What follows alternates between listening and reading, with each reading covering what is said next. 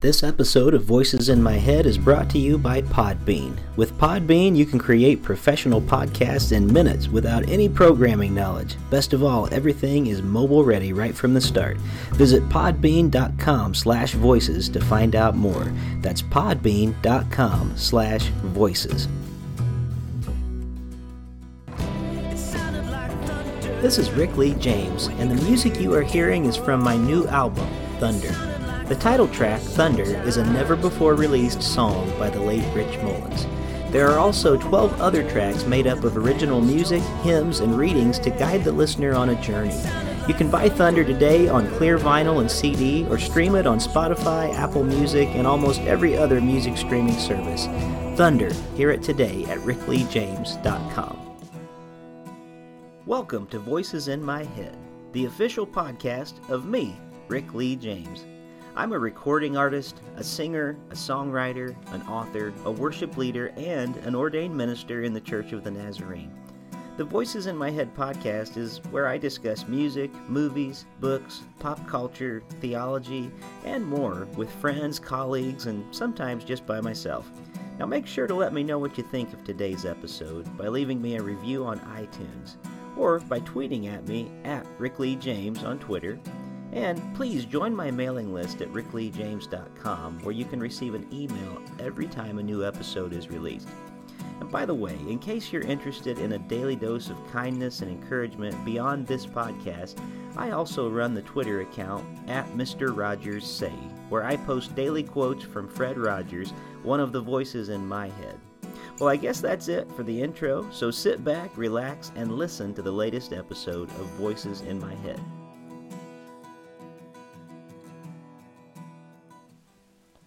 Well, welcome back to Voices in My Head. As always, I'm your host, Rick Lee James, and I'm so glad that you could be here with us once again this week.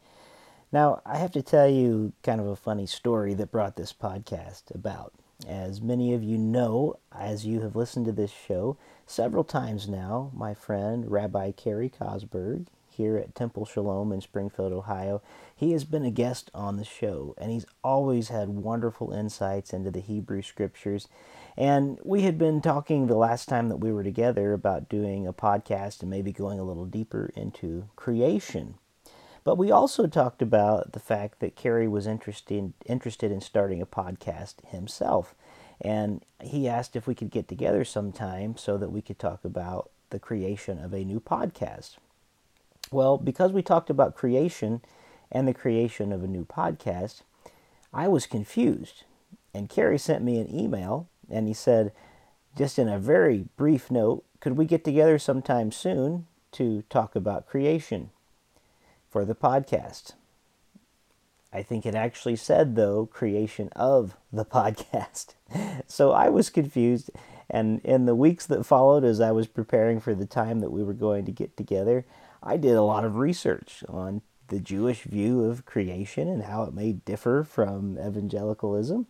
And then I showed up at the temple today so we could record this great conversation about the Jewish view of creation. And guess what? He was wanting to talk about the creation of a new podcast that he is going to be doing.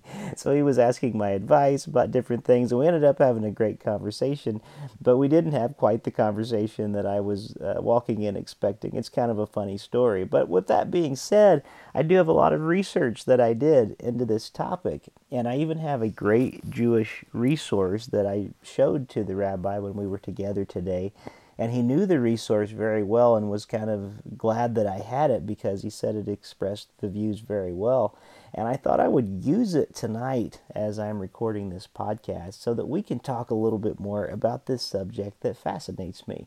Creation in the Jewish view or the Hebrew Scriptures and how it may differ from the ways that many in evangelicalism and in Christianity view creation. And so with that kind of humorous beginning, it actually became a very interesting topic for me to look at, and I wanted to just share a little bit about this with you on this episode of Voices in My Head. So, although I am not an authority on it, I am using an authoritative Jewish resource tonight, along with some writings of another great authority on Scripture, Walter Brueggemann. Now let me tell you about the book I'm going to be using tonight. This is actually a book that I found in Chicago at a used bookstore. I think I probably paid, I don't know, maybe $3 for it. It's a book called Little Lower Than the Angels. And it was written by a rabbi whose last name was Gittleson. And I want to look at the inside cover because I want to tell you when it was published. 1955, that's when the copyright is, from the Union of American Hebrew Congregations.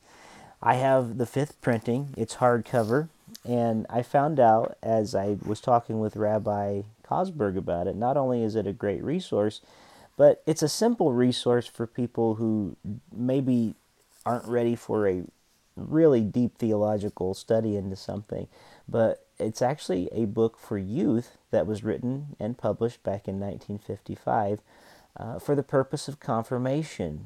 And so if you're a part of the Jewish faith, similarly to what many churches do in Christianity, they take their young people through a process, and when they decide that they are fully ready to live out this faith, they take them through confirmation. And that's what this book is about.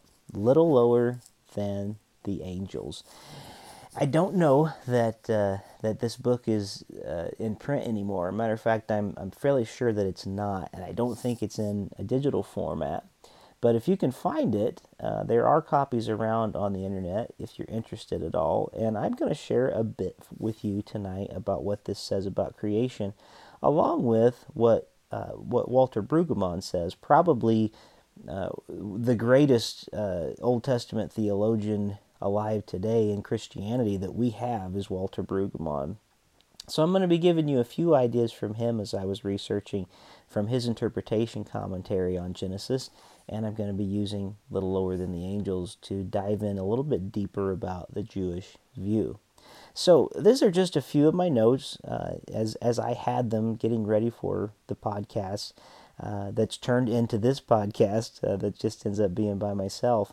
But Brueggemann talks about creation as being an important time when God calls us, that God is calling the world into being in the story of creation, that God is calling us into the church, and that God has formed the world to be His world and a special community to be His witness, starting first with the Jewish people, but then as we in this special community called the church, we are formed as well into a special community to continue the call of God in the world.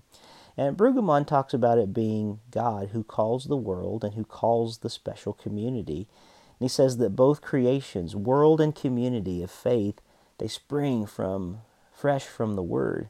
Both have been evoked by the speech of God. And again, Brueggemann talks about the importance of emphasizing that the speech of God is really what we are supposed to be focusing on in the story of Genesis. We learn that Genesis is structured around the same calls, that Genesis 1 through 11 concerns the affirmation that God calls the world into being to be His faithful world. And then going beyond that, in Genesis 12 through 50, and the rest of the book, concerns the affirmation that God calls a special people to be faithfully His people. And Genesis is a reflection and a witness to these two calls. It is concerned with the gifts given in these calls, the demands announced in them, and the various responses evoked by them. So, the mode of the call, as Brueggemann talks about, is storytelling. And this is what we have in Genesis. Genesis is a narrative that is being told, but it's in a different way than we often talk about narrative. It's poetic. It comes to us in a different way than a lot of scripture passages do. It's actually a book that is concerned not so much with absolutes, but with the possibility of the unpredictable. Creation comes with the possibility of surprise and surprising us. Because creation is not a set of givens in the Old Testament. It's this open-ended process. I've heard Brueggemann talk before. This isn't from the commentary, but I've heard him speak about this, and he says that in the Psalms, we see that in a psalm like Psalm 104, for instance, all the verbs in that psalm are participles, which means that they're talking about a God whose creating actions are continuing to go on all the time. They are not at a fixed point. And he says we have these same anxieties about gays and lesbians, and because we have the same anxieties, and what he means by that is gay and lesbians or creation and science or things like that, because they have to do with a sense of the familiar falling apart. And, people start drawing lines and saying these are the absolute truths and you can't step beyond those truths. And when things happen that people start saying, but I live in a different truth, it makes us insecure. And it's interesting that he kind of puts those two things in the same category. He says people have to draw a line somewhere and they start defining absolutes. But Brueggemann reminds us that we want to substitute certitude for fidelity, but that's a distortion of what faith is all about. Faith is about fidelity. Faith is not certitude. Faith is fidelity. And he says that the best way to talk about creation is the same way that's the best way to talk about things like gays and lesbians, is to not so much talk about the subject themselves, but to talk about the anxiety that pervades our society and the anxiety that makes people so intense about those subjects. He says we're living in a time when the old reliables are ending, and it scares the heck out of us, to be quite frank. Creation and evolution, they function as smokescreens to keep us from talking about the things that we are really anxious about, the changing world. And Jesus talks to us again and again and again and again. Do not be anxious about ... Jesus is always telling us not to be anxious about these things.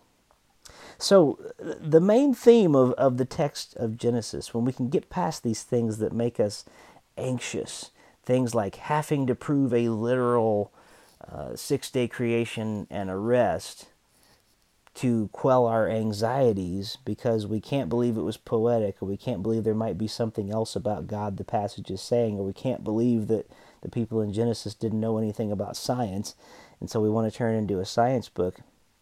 What Brueggemann reminds us of is that the main theme of the text is this: that God and God's creation are bound together in a distinctive and delicate way. This is the presupposition for everything that follows in the Bible. It's the deepest premise from which good news is possible. God and His creation are bound together by the powerful, gracious movement of God towards that creation. The binding which is established by God is inscrutable. It will not be explained or analyzed. It can only be affirmed and confessed. That's a very important thing for us to hear. I'm going to read it again. The binding which is established by God is inscrutable. It will not be explained or analyzed. It can only be affirmed and confessed. This text, talking about Genesis, announces the deepest mystery. God wills and will have a faithful relation with the earth. The text invites the listening community to celebrate that reality. Now, before I get into the part I wanted to read from this Jewish release called Little Lower Than the Angels, I did want to read this one more thing from Brueggemann. He says that the text in Genesis is likely dated to the 6th century BC, and it's addressed to exiles, not only to exiles, but it's a liturgical document. It was intended to be used liturgically in worship as a part of a worship service. So it makes a difference when you're addressing something like Genesis and a God who brings order to the world when you're living in the midst of chaos. And when Genesis comes in and you see this picture of chaos being over all the earth, but God coming in and beginning to speak order, reminding people that as they are at worship, that the real world is what we are entering into in our times of liturgy, in our times of worship, in our times of being in the presence of the Lord and with each other together as we worship. So it means a lot more, and it means something different. Similarly to when you don't read Revelation with a first century view how distorted your view of Revelation can be. Almost if you aren't reading Genesis from a 6th century BC view, you're going to really kind of miss the point of why it's there. You'll start doing things that'll lead you to creating something like a creation museum, thinking that the point is the science behind it, when in fact nothing could be further from the truth. So, such a judgment means that this text is not an abstract statement about the origin of the universe. Rather, it is a theological and pastoral statement addressed to a real historical problem. Its affirmation is, this God can be trusted. Even against contemporary data, even against what we're seeing around us, God can be trusted. The refutation of contemporary data may include sickness, poverty, unemployment, loneliness, that is, every human experience of abandonment. This text is not a scientific description, but a theological affirmation. It makes a faith statement, and that's what Genesis does. We have to emphasize that when we're coming to the text. We have to meet it on its terms, not ours. This text has been caught in the unfortunate battle over the years of modernism, so that literalists and rationalists have acted like the two mothers in 1 Kings 3:16 through 28. They're nearly ready to have the text destroyed in order to control it. And that's what we don't want to do. We don't want to destroy the text. We want to respect it. We want to be faithful to it. And thus, we continue on our journey. So let's get into this book a little bit tonight. This is, again, a book called Little Lower Than the Angels. And there's a section in the book, let's see if I can find the page, just one moment. It says, in the beginning, what? And there were such good points, I just wanted to read some of it to you tonight, because I was getting ready to use this when I was having my conversation with the rabbi today that didn't end up happening in the way that I thought it was going to. So it says, we don't want to leave the subject of religion and science without dealing at least briefly with one of the most interesting cases of the relationship between them, namely the story of creation as it is found in our Bible. We have already referred to this story in passing. Now it will be necessary for you to read it through in your Bible so that we may intelligently discuss it. Do that now before continuing. Turn to Genesis 1:1 through 2:3 in your Bible and read the story thoughtfully. We'll wait for you to do that. And if you want to, by the way, you can do that right now. Just pause the podcast and take some time to read Genesis 1 through start with verse 1 and read through chapter 2, verse 3, and then come back to this conversation. You can just hit pause and come back when you're ready, and we're going to continue from there because that's what the author of this book wanted us to do. So if you're ready to do that, go ahead and pause it. And welcome back. Hopefully you had some time to thoughtfully read Genesis 1 through chapter 2, verse 3. All right, let's continue. It says, then, if you finish that, then you surely must have noticed plenty of room for disagreement and conflict. Chief among them, the disagreements in the Bible statement that it took God 6 days to create the world and everything in it. Now remember, this is a Jewish look at Genesis, okay? But we already know that it required more than 1 billion years of slow evolution to create man as we know him now. How can we reconcile 6 days and 1 billion years? Doesn't it seem obvious that either science or religion must be right about creation, not both? Well, there are several ways for us to approach this interesting story in Genesis. By the way, if those of you listening to the podcast are taking notes, this might be a good place to take a few notes. That is coming straight from what Judaism teaches about creation. It's their holy book. They're the ones that have had it even longer than Christians have. And it's important to hear what they teach when they are confirming people in their faith. And this is what they teach, what I've been reading here. Number one way is to look upon it as a poetic account of how our early ancestors thought the world and life began.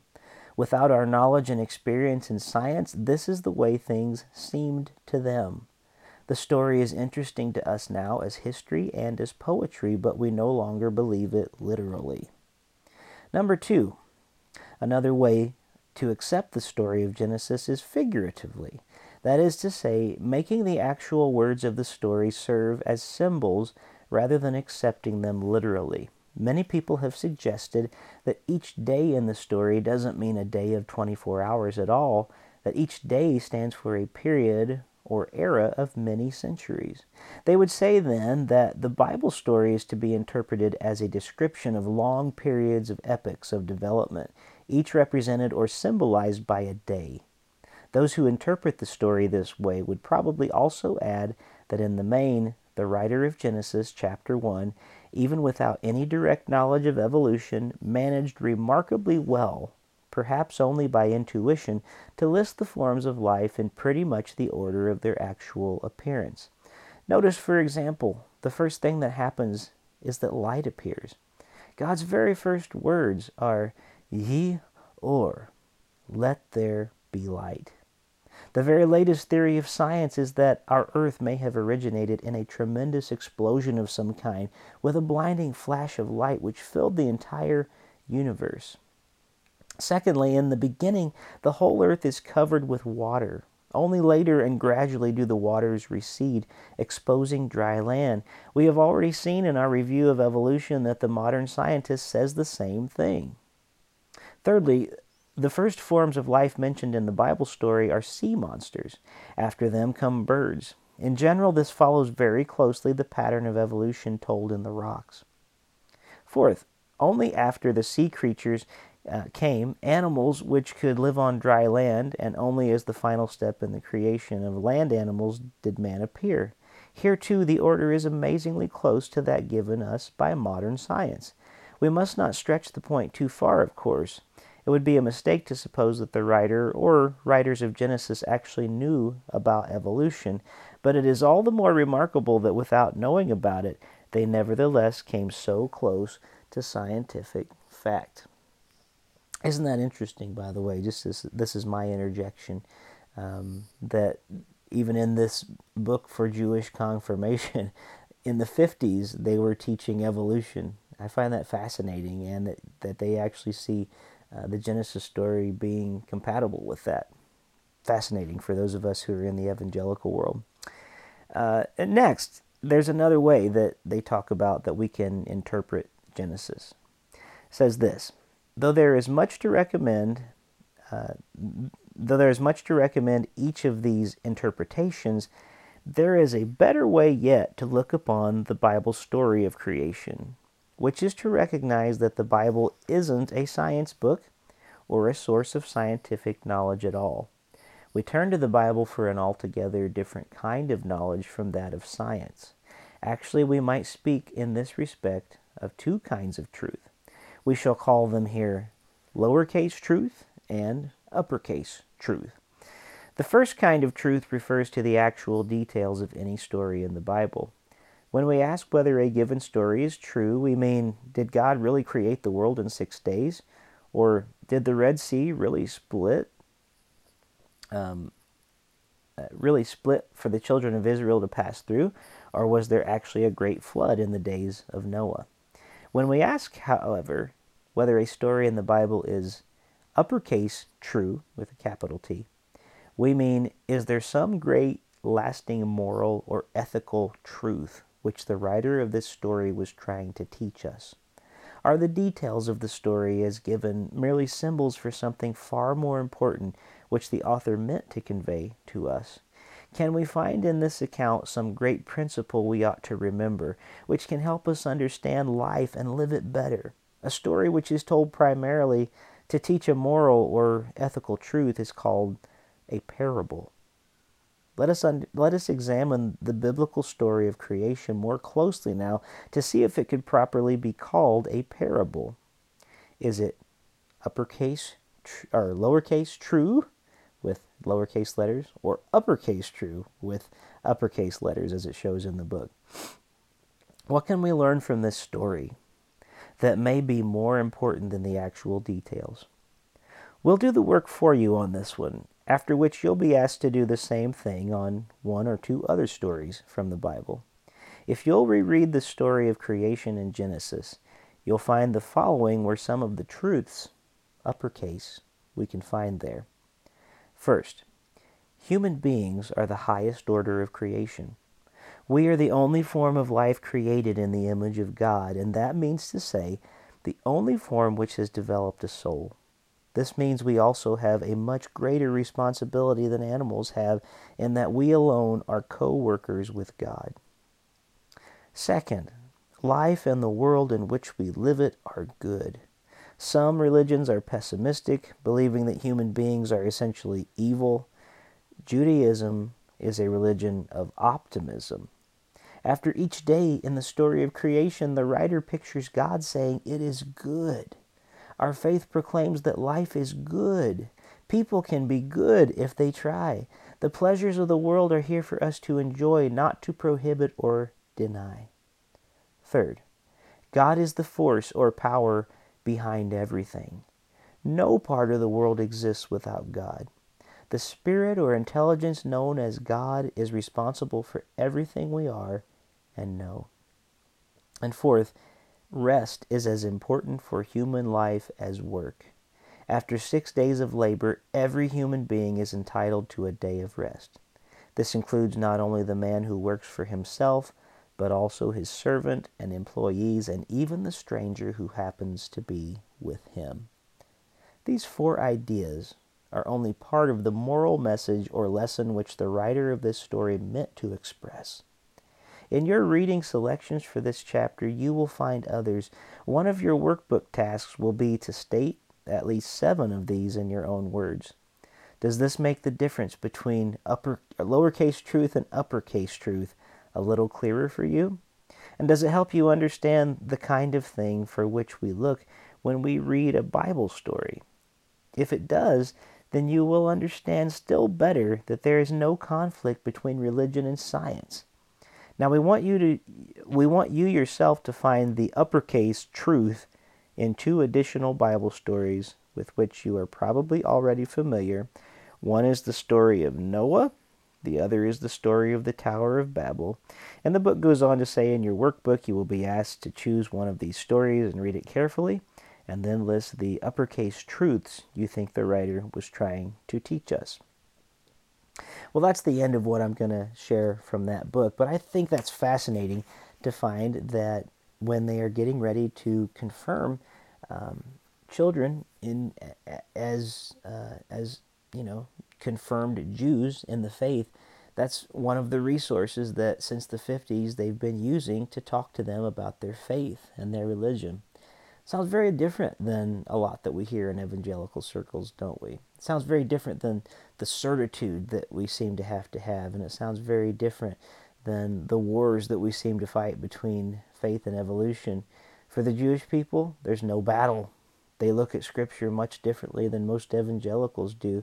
They've been reading it for much longer than we have.